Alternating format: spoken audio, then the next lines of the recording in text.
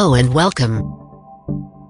You are now listening to The Junk and Jan Hour, a live talk radio broadcast. A full 60 minutes of laughs, fun, and money.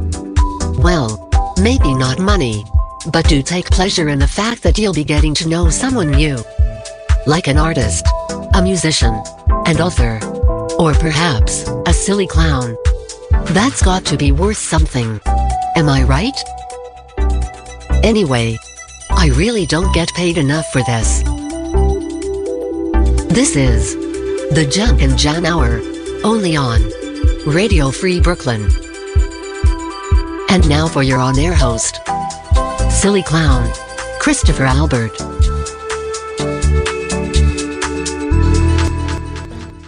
Hello there, everyone. You are listening to The Junk and Jan Hour right here on Radio Free Brooklyn. Radio Free Brooklyn is a nonprofit community organization and freeform internet radio station streaming original content by New York City artists, that's us, and broadcasters, DJs, journalists, musicians, you name it, 24 hours a day, 7 days a week, right here at Radio Free Brooklyn. Of course, we strive to uphold our goals, which of course is to empower and amplify the otherwise unheard voices within our local communities. On the Junk and Jan Hour, it is my objective to share and highlight the artistic and creative journeys behind the very impressive projects and contributions of some of today's most talented underground and groundbreaking artists and entrepreneurs. And my very lovely guest, not joining me in the studio, rather via phone, because you know, COVID, is originally from Hempstead, New York, who went from being a classically trained vocal performer and musician who plays not one or a mere 6, but 12 different instruments, to now being one of New York City's most sought-after premier drag queen talents. As a drag queen performer, she's worked real hard earning her stripes in stage time, helming the live hit shows such as the 5-year running A Lady and a Clown with Lilith Faye, the Viva Variety Showcase, and Miss Runner-Up. She's a master of ceremonies, to say the least. She's a consent host for the Brooklyn-based performance fuel nightclub and creative collective House of Yes, and Brooklyn's newest queer venue, The Vault, as well as a karaoke mistress at New York City's famous boxers. She's also resident queen at the Rock Bar, including hostess of the Mr. Rock Bar pageant contest for bears. She's not only an entertainingly beautiful maven, but she also lends her face, time, and talents to some of today's most worthy causes and fundraisers. She's also put in the work behind that sewing machine, guys, and is known and well respected for her fabulous original frocks, which you may have seen featured on Entertainment Weekly as worn by the legendary Queen Honey Davenport. To recap, she's a musician, actress, actor, hostess, designer, debonair, drag performer, and she wants me to let you guys know she's also a really bad cook. Just like me, she's also a twin. Introducing the one and only New York City drag star, future icon, if she isn't one already, Miss Viva Vidalia. Hello there. Oh my goodness. What in the world? How are you, dear? I'm so well. I don't know who you just described, but I want to meet that person. That is all you. We don't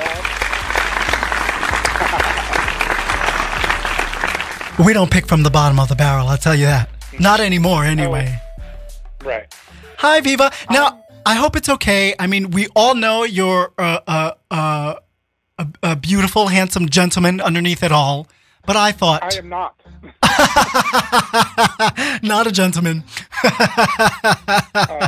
but I thought, why not just interview as the queen that you are? Yes. Thank you very much. So Viva, Vidalia, like the onion, she's sweet, but be careful because she'll also make you cry. You are originally from Long Island, just like that Long Island Lolita, Amy Fisher. Also from Huntington, Long Island, is Queen songstress Mariah Carey, whose family, because of the racial tensions back then within the community, had their family dog poisoned and a car set on fire. According to... Fun stuff. Just fun, fun stuff going on in Long Island. According to EraseRacismNewYork.org, Long Island is still among the 10 most racially segregated metropolitan regions in the United States. Severe racial segregation in housing and schools means that families live in racial isolation. And as a result, there are very few occasions where residents from different racial groups interact with one another. You are a person, you grew up as a person of, you still are a person of color, but you grew up as a brown young man of Salvadorian descent. What was growing up in Long Island like? Well, actually, while I was growing up, it's funny that you brought that up because while I was growing up, we were the top segregated area in all segregated village in all. Oh wow! Right where you were living. Country. Right where I was living in the village of Hempstead. Now, when we say segregated, we're talking about economically. Economically, yeah. Schools, education. Yeah, and work opportunities, job opportunities. Yeah. Most stuff like that. I was just talking about this with a friend of mine. It was the concept of, to me anyway, the concept of black and brown people being like separate entities never was a thing that I dealt with growing up. Obviously now as an adult I can tell the difference. But back then, since we were all just like, we were all living your life. We were all poor. Yeah. There was like us and them being white people. Yeah.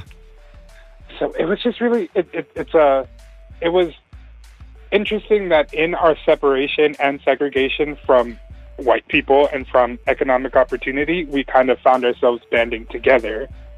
Well, I mean, regardless, I mean, you know, your family's from El Salvador. My best friend, Ada Zapata, she passed away in 2006. Hey, Ada, was Salvadorian. And obviously her family immigrated here and worked their asses off and did what they had to do for their family, right? Absolutely. You just do what you got to do. Did too. What was that? My parents came to this country from El Salvador too. At the time, I mean, my mom came with a little bit of education, which actually ended up helping her when she was here. But my father came when he was in 6th grade. Wow. So wow. He's very fortunate in that he found a job that he was able to, support a family with, which is not always the case. Right. So now you studied as a classical performer, both vocally and instrumental. You you know and practiced and have been the player of 12 instruments. I'm going to try to guess some of them, and you'll tell me yes or no, or maybe we'll figure out what they are, because that's so many. Obviously the clarinet, because I saw that. Mm-hmm. Flute. Yes. All right. Piano. Yes. Violin. Yep. How about the viola? Yes. I mean, yes. Guitar, electric or acoustic? Acoustic guitar. Sax. Yep. I guess when I say drums, we could just say drum kit. I don't know. Percussion. I mean, yes, I don't count that as one of them, but yes. Now, when we talk percussion, are we talking the timpani, the djembe, the conga?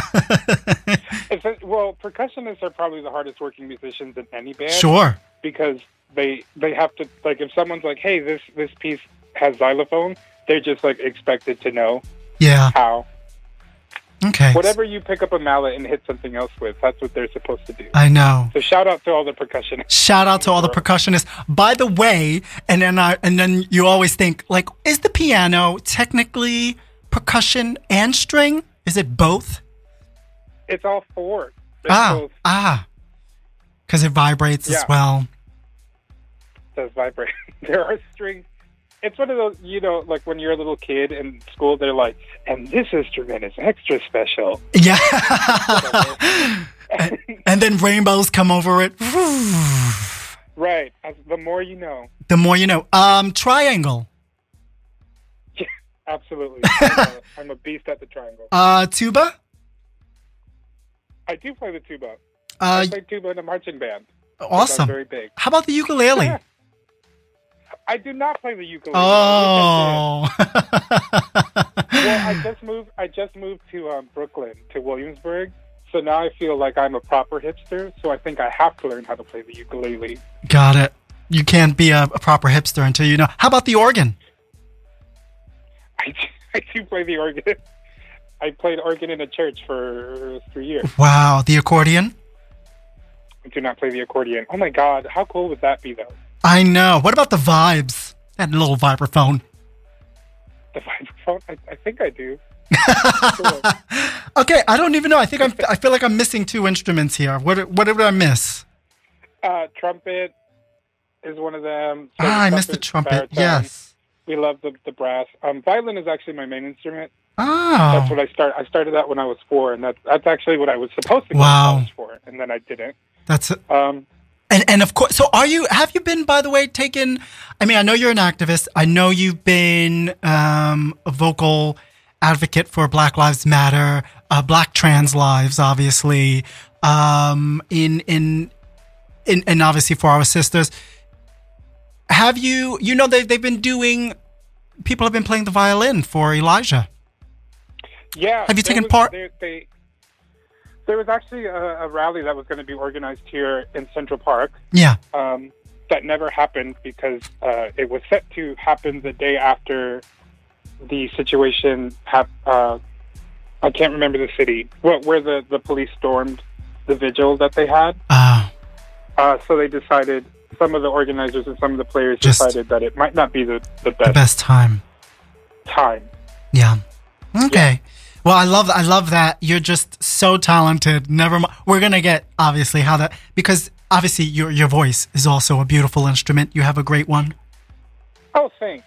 So, silly question. How important, then, has music... How influential has music been for you in your life? Obviously, it's been this big chunk of your life to learn all these instruments.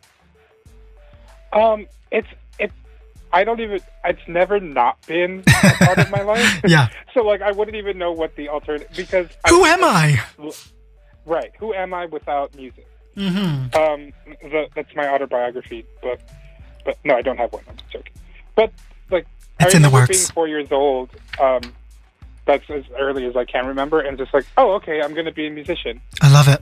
I never wanted to be anything else, per se. I'm just I'm going to grow up, I'm going to play an instrument, and that's going to be my life. But now when you think of instruments, you think of all of these grand instruments that you play, and you think of just even ballet and dance, and you think, and especially growing up in the most segregated neighborhood at the time, and you think, how would somehow your family made sure you had those resources available to you. So that's amazing. Yeah, well, so in our public schools, in Hempstead Public Schools, we had band, orchestra, and choir. So we had kind of the most basic 3. We didn't have that back in the 80s, at least not in our school. Yeah. Well, I mean, at the time with the legislative, No Child Left Behind and stuff like that, kind of made that possible for us. It's not now that I'm an adult, I can understand why a lot of that was not good. But now, as a kid, it was great because they gave us free instruments.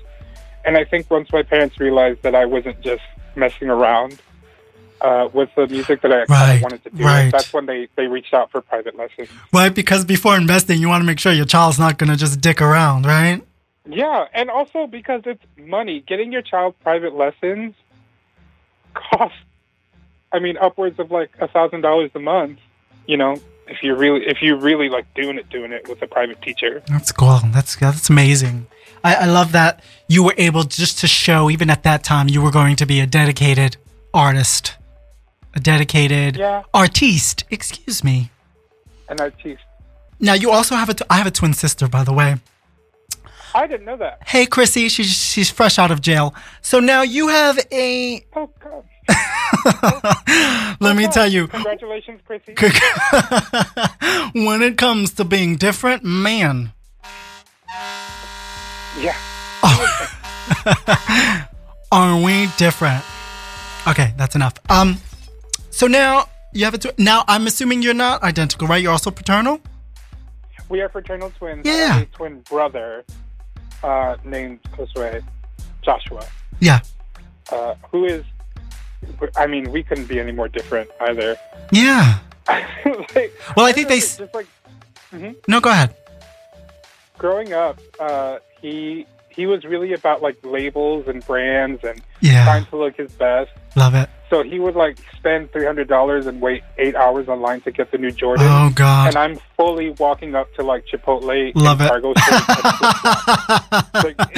I mean, that is my life. Like, I don't know why I'm going to spend $300 on shoes that are uncomfortable. Well, now you do, but that's a different story. That would come later.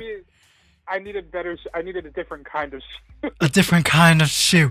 Well, the difference is your shoe actually makes you money. It's an investment. So now, but your brother is gay as well, right? Who came out first? He is a homosexual. A homosexual. Yes.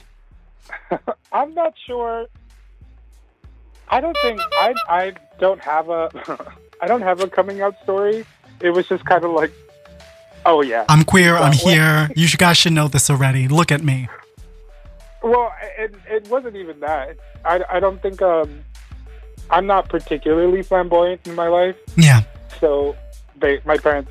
It's not like I was coming home with like, pink hair and a midriff.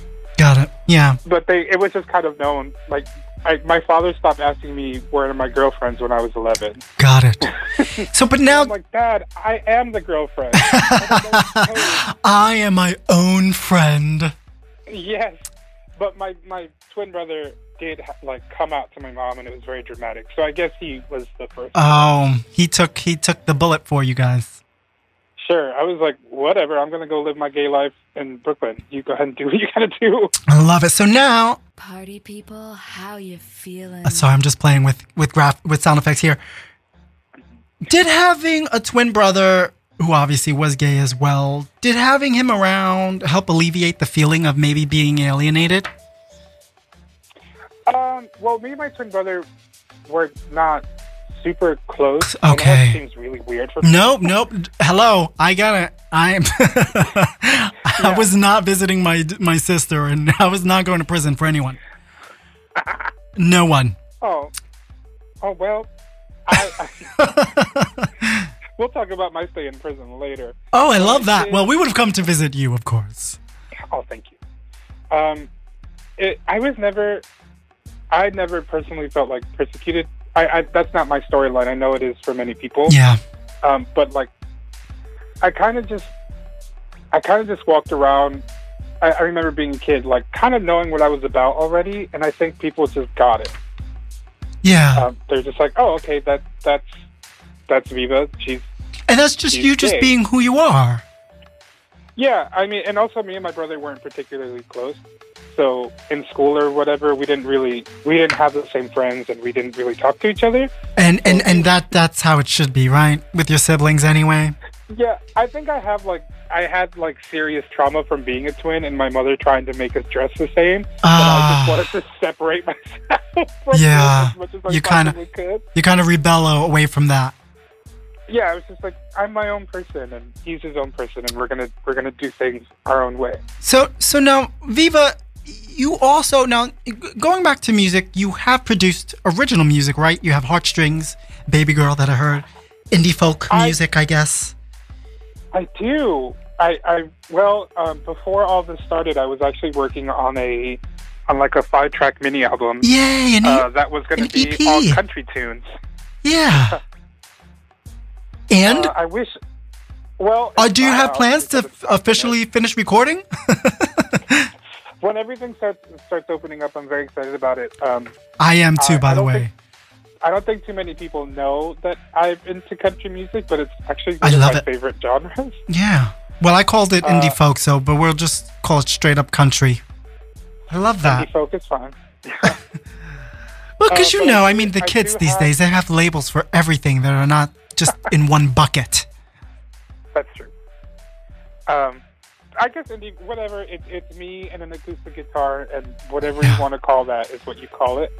But I've been working on it for a while, and then I just decided, I guess with RuPaul's Drag Race and all this stuff, you tend to think that you kind of have to become well known first before you can do stuff like that, right? Like make music. And I think now that I'm a 30-year-old woman, I'm just like, if I want to do something, I'm just gonna do it. Let me tell you, there is nothing like. There is truth. It doesn't matter when that time comes and the opportunity is there. All you have to do is just be ready, and you will be, right? Thanks. Yeah, I will be ready. I'll probably be drunk. I'm gonna have a shoe missing.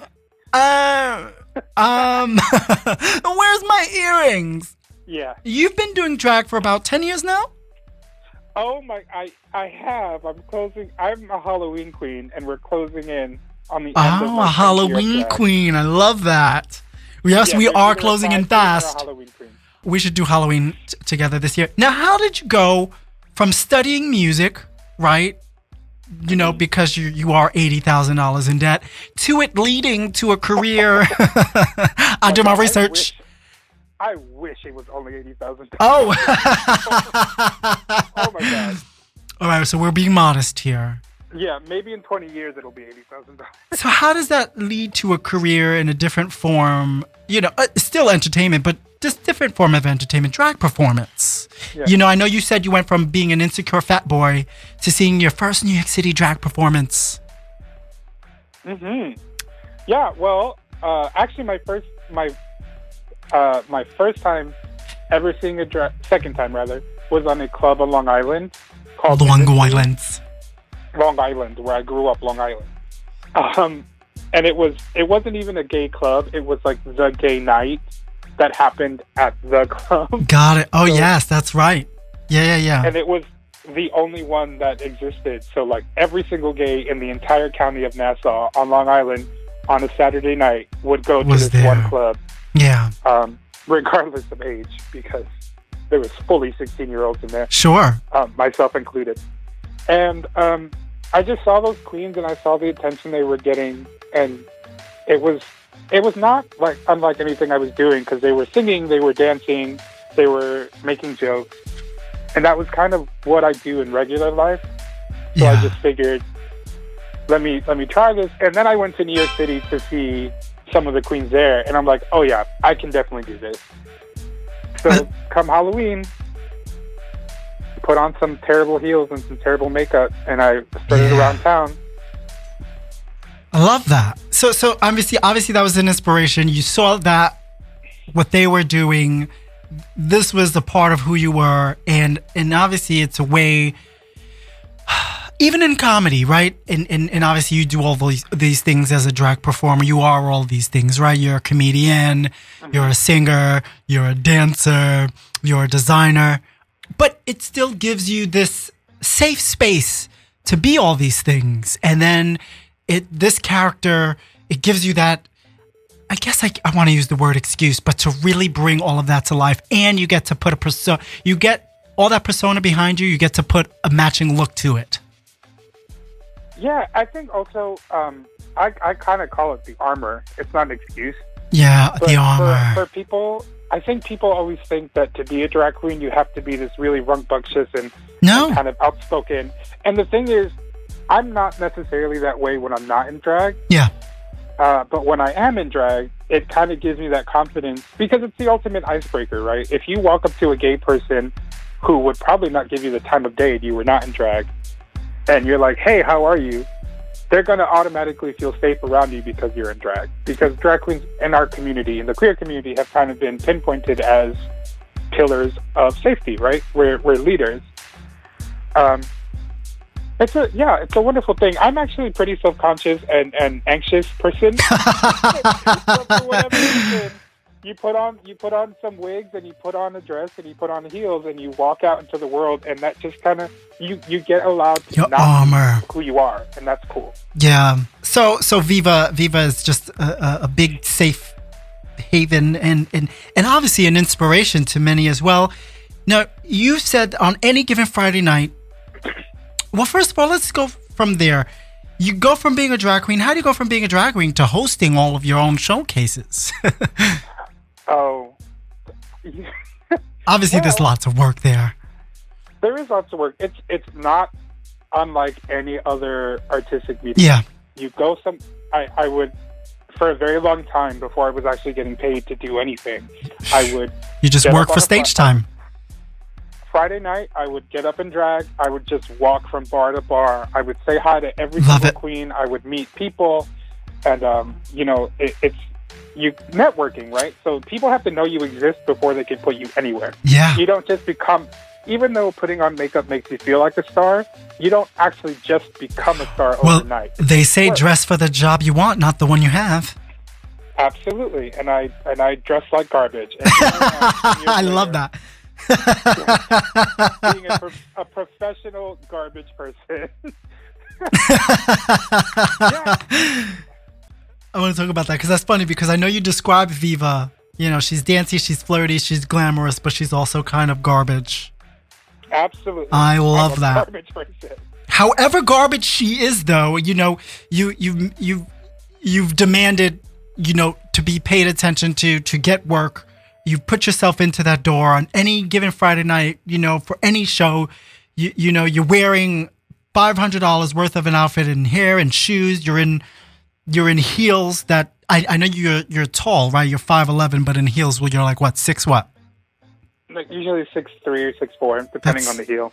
That's crazy. I mean, you have these clothes on, and I know we talk about armor, but even in your gigs, right? And you're wearing these heels. I'd imagine, you know, and just even as a performer, sometimes we don't have stage, right? So I'm curious. I feel like, do you get like obviously a boost of confidence, not just the height of your heels, the height of your hair, because sometimes places are stageless, right? And as a host and performer, you want at least some visual separation from your audience, but you don't always have that. I mean, well, you've seen me in person. There are certain gigs and there are certain outfits for certain times, right? Yeah.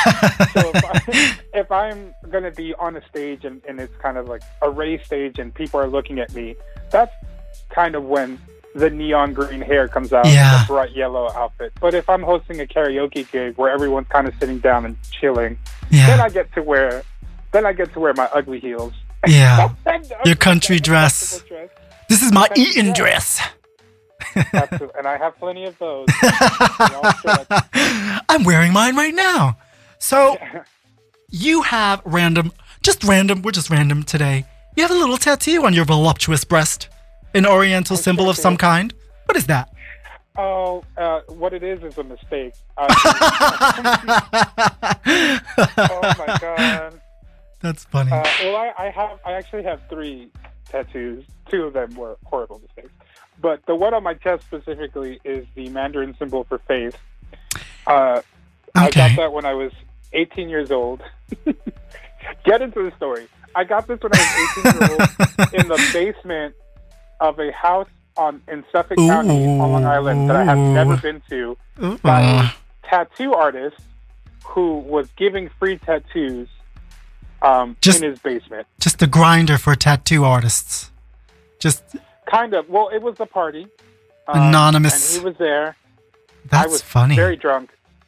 Which is, you should not get a tattoo while you're drunk. No. It fucking hurts. I own that one. Where are my earrings? I love it. Yeah. And to date, this tattoo on my chest is the worst pain I have ever felt in my entire life. And I've broken bones. And so you remember the pain that vividly? Yes. Wow. It was so hurt. It was so painful. And now it's on my body forever. Forever. So, just cheers to that. At least it's reminding you never to do one at a party while drunk again. Yeah. Oh, well, I mean, one of my other tattoos I also got at a party, so clearly I didn't learn my lesson. Oh, okay. Well, sometimes it takes more than one. Yeah. Just a hammer to the head. Just a shove down the stairs. So, that's all. Just a tear in your stockings. Your drag name, Viva, Vidalia. Yes. You describe yourself as a Latina queen, and Viva means to live. Yes. And you said that really spoke to you, and you just really like Vidalia onions, so it just kind of went together. Well, Viva Vidalia. Well, first of all, Viva Vidalia was not my first name. I won't tell you what the first one is. But Viva to live really spoke to me because when I was younger, I was diagnosed with a chronic illness and I was also kind of given a date of when my life might expiration. Yeah, which was obviously very traumatic for a 19-year-old. Of course. So, after I surpassed that date, living became a really big deal to me. Just like the act of being alive. So Viva is kind of that. It's not only just live in Spanish, but it's like live with an exclamation point. Yeah. And that spoke to me. I love that. It's very sappy and very gross, but whatever. Sometimes artists have to be emotional, but only sometimes. Only sometimes. Then, well, you do have to be vulnerable to get to what really makes you an authentic performer, right? Yeah. Sometimes you have to wrap like nasty kale with bacon. We like kale, actually. Yeah, the kale being the emotions and the bacon being the comedy, right? Mm-hmm. One is easier to digest, but you need both. Sure. Yes, you do. I mean, otherwise, whose story are you telling? Right. So I did that, and then Vidalia Vidalia is a sweet onion. Yes. That is specifically from a county, Vidalia County in Georgia, where I am not from. No, but it has I its really own enjoy little those onions. backstory of the onion, too. I actually found on popbuzz.com a drag queen generator. So let's see what mine's would be. It's really dumb. Let's see. So the month you were born dictates if you have a title. I was born December. I have no title, it says. So no title for me. First letter of your first name, mine is C, so that's Orgasma. And then first letter of your last name, D. So no title, I would be Orgasma Eleganza. Ooh. So I like that, though. Let's do yours, right? Okay. Now, you said you're a Capricorn, right? So what is that, January? January. I'm your title would be Miss. And let's just see what single. Viva Vidalia translate into, yeah? Yes. First letter of your first name, V, it says it would be Tyra. And first letter of your last name, V, Bush. So you would be Miss Tyra Bush. That's kind of great, too. No relation to George. No relation to George. No relations to either one of them, right? Maybe a distant cousin, perhaps. Oh, yes. Okay, so let's see what we have here. Miss Tyra Bush. Miss Tyra Bush, welcome. There she is. And Miss Orgasma Eleganza. Love that. Well, thank you for giving me the miss. Apparently, this website thought I didn't deserve a title. Well, you are not a miss. You are, in fact, a Mrs. A Mrs. That's right. Now, as a drag performer, you had to pick up other skills. When we talk about Viva Vidalia, you are known for your original frocks, right? Did the necessity to design come from being a drag performer, or you already had this talent as well for the sewing machine? Well, I knew how to sew. My mother and my aunt, who I grew up with, are both seamstresses. So, I knew how to sew from the very beginning. But when I started taking my drag a little bit more seriously and realizing that if I want really ornate costumes, I'm going to have to make them myself, because a lot of designers don't really design for people who are my size. Right. That's kind of when I started learning how to make giant showlders and Yes. pinch at the waist and stuff like that are a little bit more showman-y. Yeah. Because that's what we are, right? We're showmen. Absolutely. We need costumes that reflect that. So yeah, I learned out of necessity for at first making myself look good, and now I have to keep learning so that I can make other people look good so that they can pay me to do that. I love that. Your beautiful creations you designed for Honey Davenport and Peppermint, who I love. Now, obviously, with your comings and goings, I know you moved recently from your home to your gigs. You have to lug around. I mean, how much are you lugging around to get to your gigs between clothing and wigs? Oh, I mean, a lot. So I have a duffel bag. People make fun of me all the time. Yeah. It's a camouflage duffel bag. Yeah. With neon orange piping. I love that. It's probably the most masculine bag you can probably think of. It's about the size of a person that I strap on my back. So what I would do here in New York City is I would probably get into my face at home. Yeah. And then I would get on a train in drag, and then it's probably 15, 20 pounds of stuff with shoes and wigs and yeah, costumes and jewelry and yeah. Well, the jewelry and the heels being the heaviest. Because you're already wearing your wig, right? No, I'm not wearing my wig. You're not. How is that wig in the duffel bag? It's styled. Obviously, you have it in rollers or... Well, no, you. So it is styled. You spray it with the shit. got to be hairspray. Yeah. Which essentially turns it into a rock. You stuff it with like a t-shirt or something on the inside, and then you put it in the bag. And Yeah. You put it in. Is that gel in your hair? So, hairstyling and makeup is obviously this whole big other thing too, right? You're not just learning how to create beautiful, stunning looks, right? You have to know how to beat your face and style flamboyantly beautiful hair. Not only that, it has to fit. You know, it's finding your voice, not just as a performer, but what this performer looks like. What does she wear? What would she do with this? How would she want her face today? And that's, how long would you say it took you to, I mean, I know you're going on 10 years. I know even in comedy, sometimes we get to that. I know for many people, I feel like the same for me, you get to that stride. For us, it was like, for me anyway, it was like an 8-year mark. At least in terms of joke writing, you get to that 8-year mark, you're like, okay, I think I'm finally getting the hang of this. I know. How? I'm still very much in that space. Yeah. Well, I think, I always tell there's a lot of new queens that start up and then kind of fizzle out real fast. And I think with you've got to be in it for the long run. Right. Any kind of comedy writing, any kind of design work, anything that's arts-based, you have to have a point of view that is different than any point of view that is already passed. Yes, but you have to get the garbage out of the way first. Yeah, also you have to be fully prepared and get your spirit and confidence prepared for being absolute garbage for the first few years. Yeah, that's it. Yeah. Until you can make that garbage beautiful, right? Put a pretty bow on it.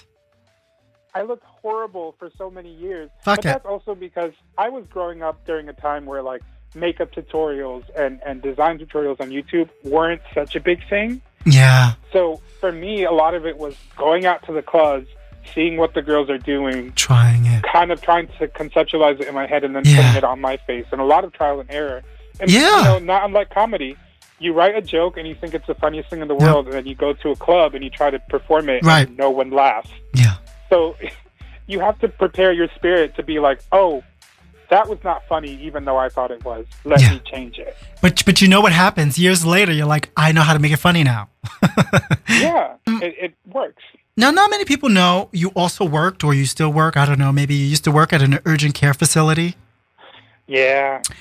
For 3 years, I worked for CityMD Urgent Care here in New York City. Yeah, so we have a lot of going on, obviously, with this coronavirus, and obviously we're letting up. We work so hard here in New York City. We went from a crazy space in mid-March to, being on a full lockdown, and just, I remember before we even got masks, and there was a time where nothing was available, and if you went into a store and they filled up their cart with, just Lysol and stuff, it was a rarity, and even hand sanitizer was a rarity, and masks were a rarity. You had to wait 4 to 5 weeks, so you just made your own at the time.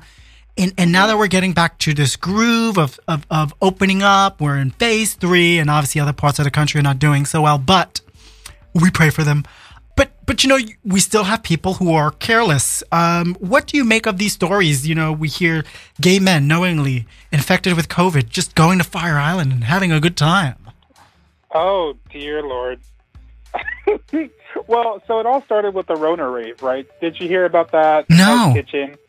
Yeah, there was. I at the time was living in Hell's Kitchen. That's where I was before here.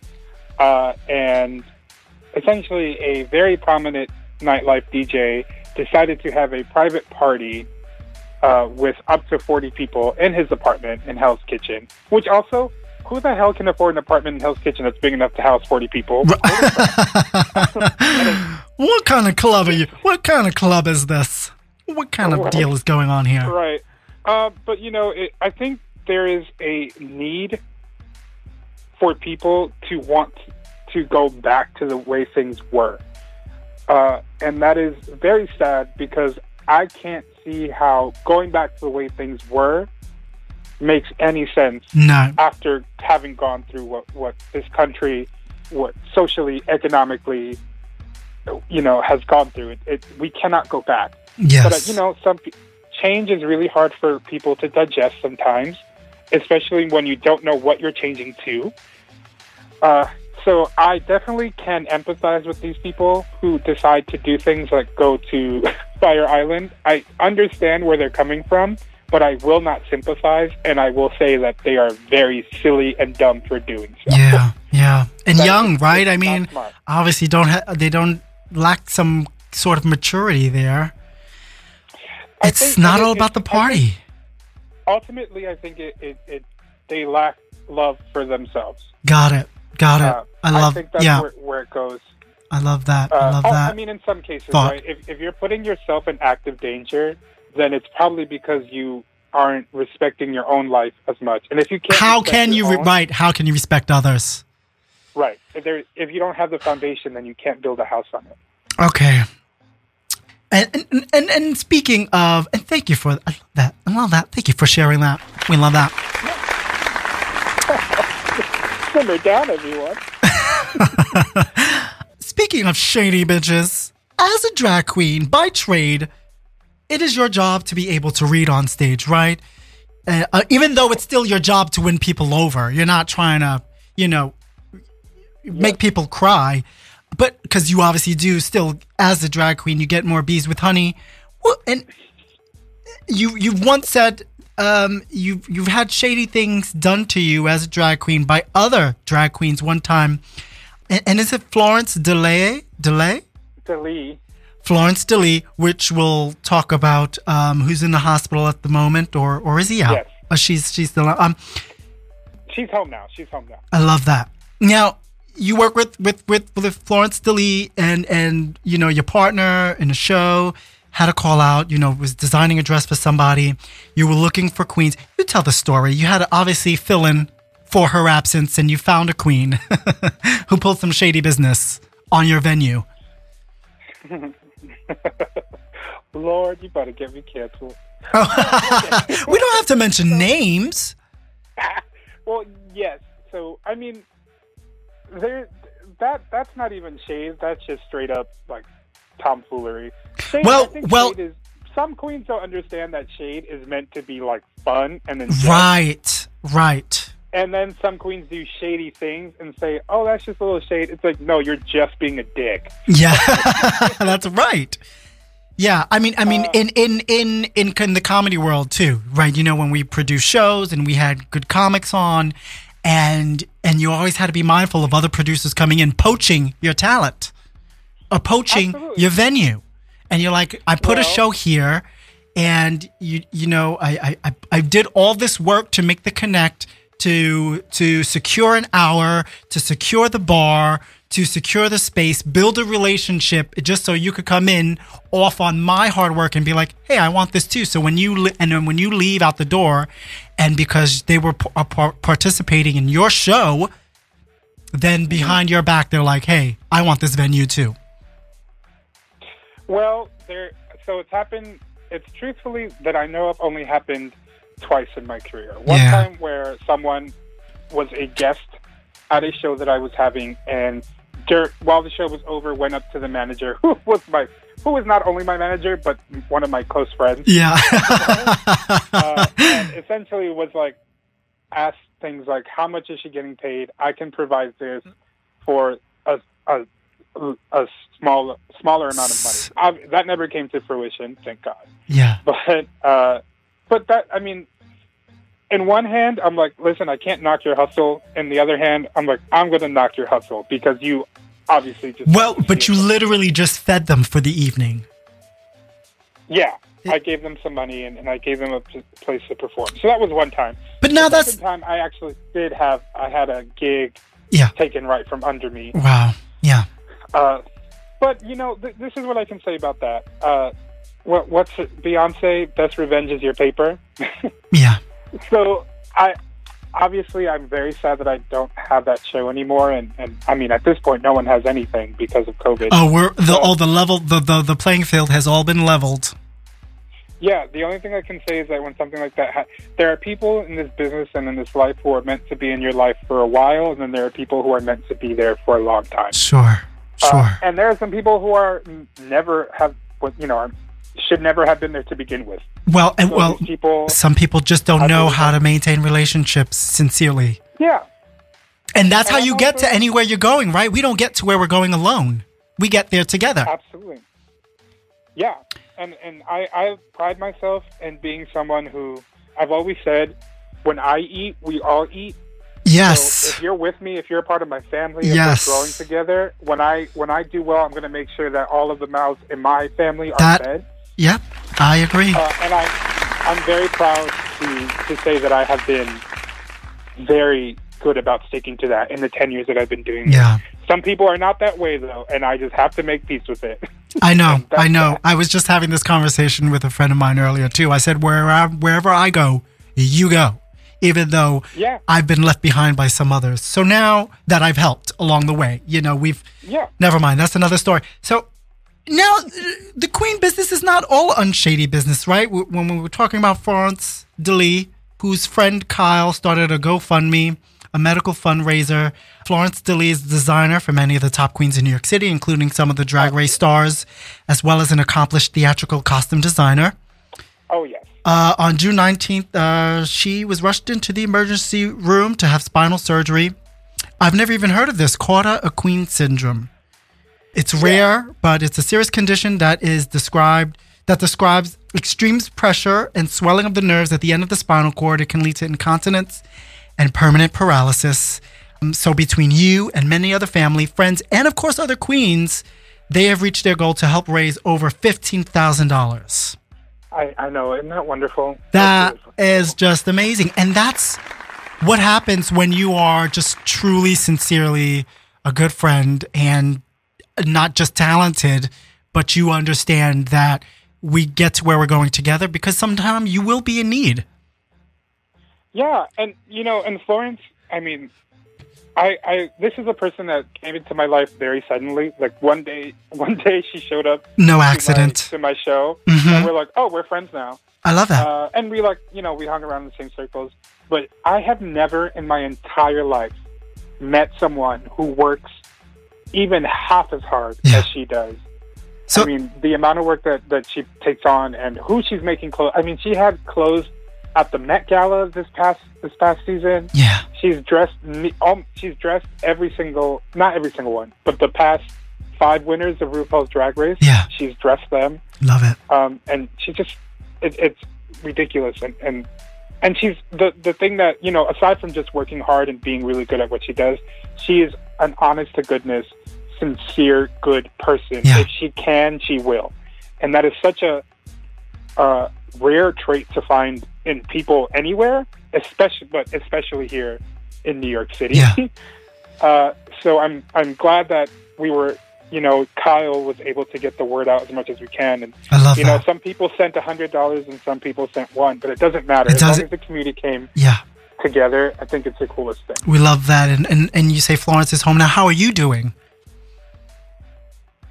Well, I mean, me and Florence, in true Florence fashion, even from the hospital, she was. I was one of the designers that she asked to help her make some clothes for something.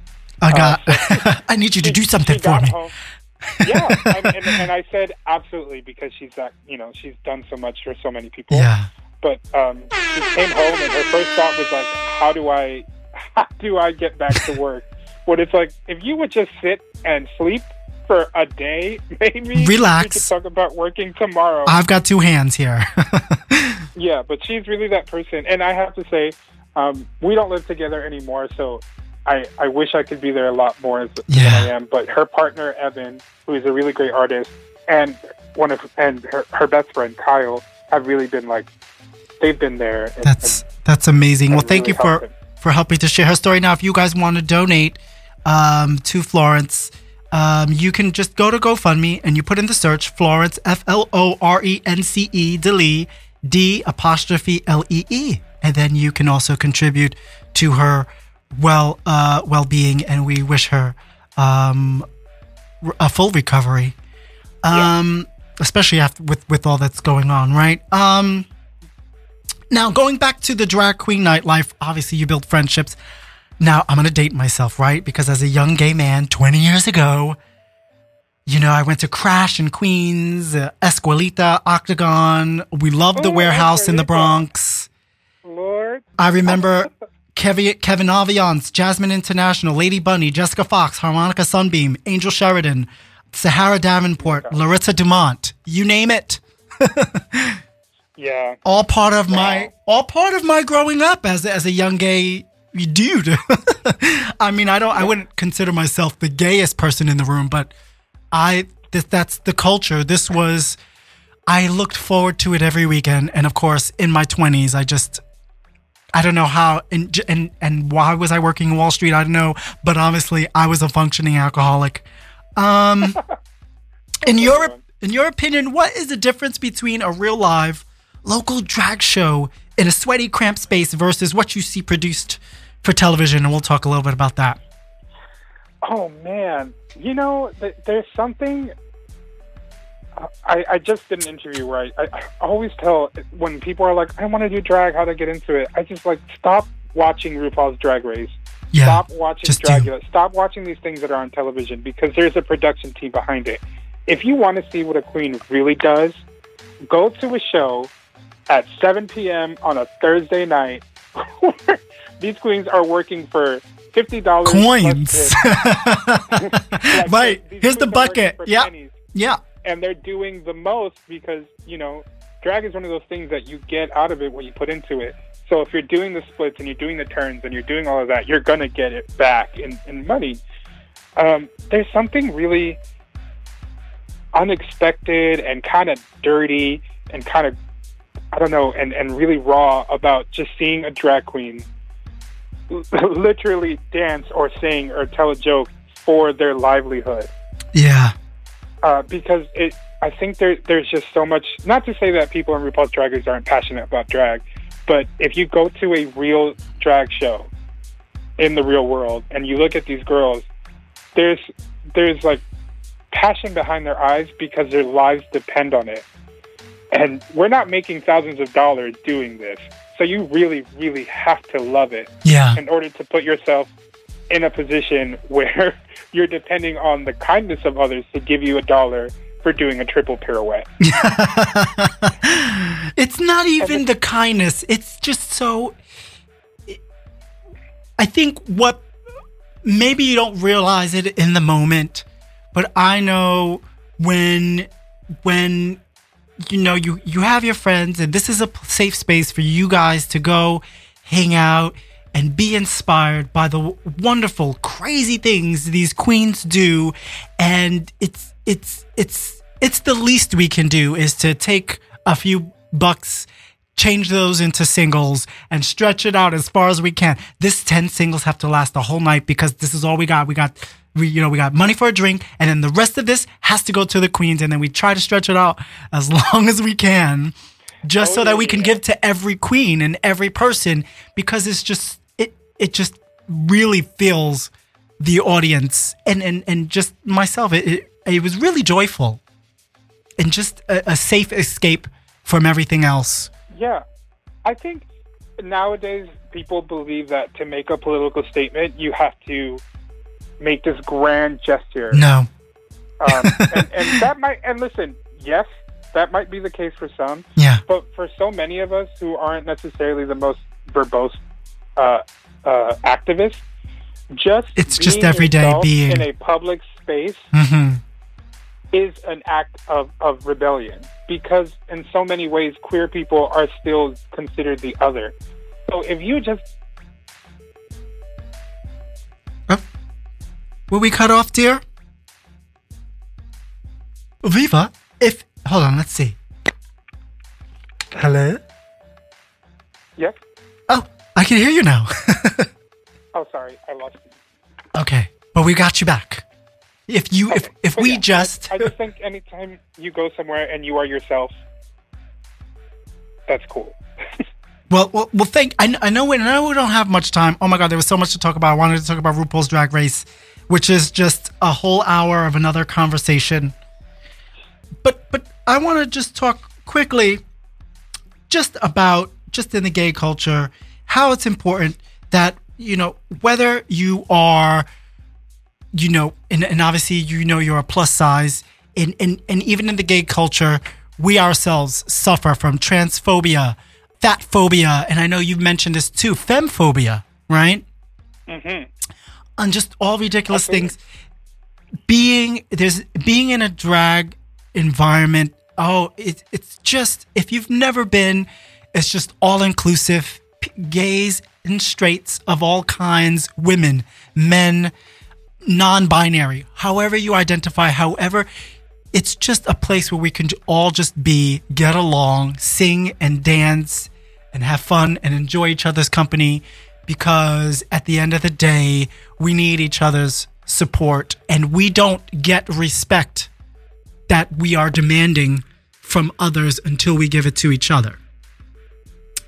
And I love that you're still working on the craft, right? You've been making gowns, but I still love how you're part of that inspiration. So I just want to personally thank you, Viva, for doing that, for not just for our community, right, but for others who don't understand it.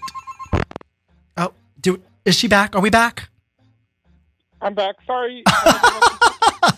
I was just talking to myself. Well, I heard what you said. Go good. I'm listening to the radio. It is true. I think, in general, there's so much emphasis. Oh, you know what? Maybe wherever I think wherever you are, you're just getting bad reception. So, if you can hear me, dear, I just want to say to everyone that despite what people think, and I know people think that drag queens, because I know some people think it's just, it's regressive, it's people being catty, queens are being vile, especially sometimes on the show. Some people say that Drag Race glorifies arrogance, and it's just a bunch of gay men throwing shade at each other just for entertainment. But there are drag queens out there who have something to say and use their platform responsibly, and it's not just about lip syncing. It is about a movement. If you guys want any more information about Viva Vidalia, you go to Instagram. You can find her, Viva Vidalia, VivaVidalia. You can find Viva Vidalia on Facebook, viva.vidalia. You can find her original music on YouTube. Just Google her, Viva Vidalia. Her country songs, Heartstrings and Baby Girl. She's working on a new EP. Viva, are you still there? Yes, I'm here. Quickly, what is your Venmo and PayPal so we can support you if we can? Oh, yeah. Venmo and Cash App and PayPal are all the same. Just Viva Vidalia. Viva Vidalia. Whatever app it is. Yeah, I mean, it'd be very appreciative. I would like to order Chinese food today. Yeah. Thank you so much for joining me, Viva. And for all of information on what we do here at Radio Free Brooklyn, you guys can log on to radiofreebrooklyn.com. And for everything I do, junkandjam.com.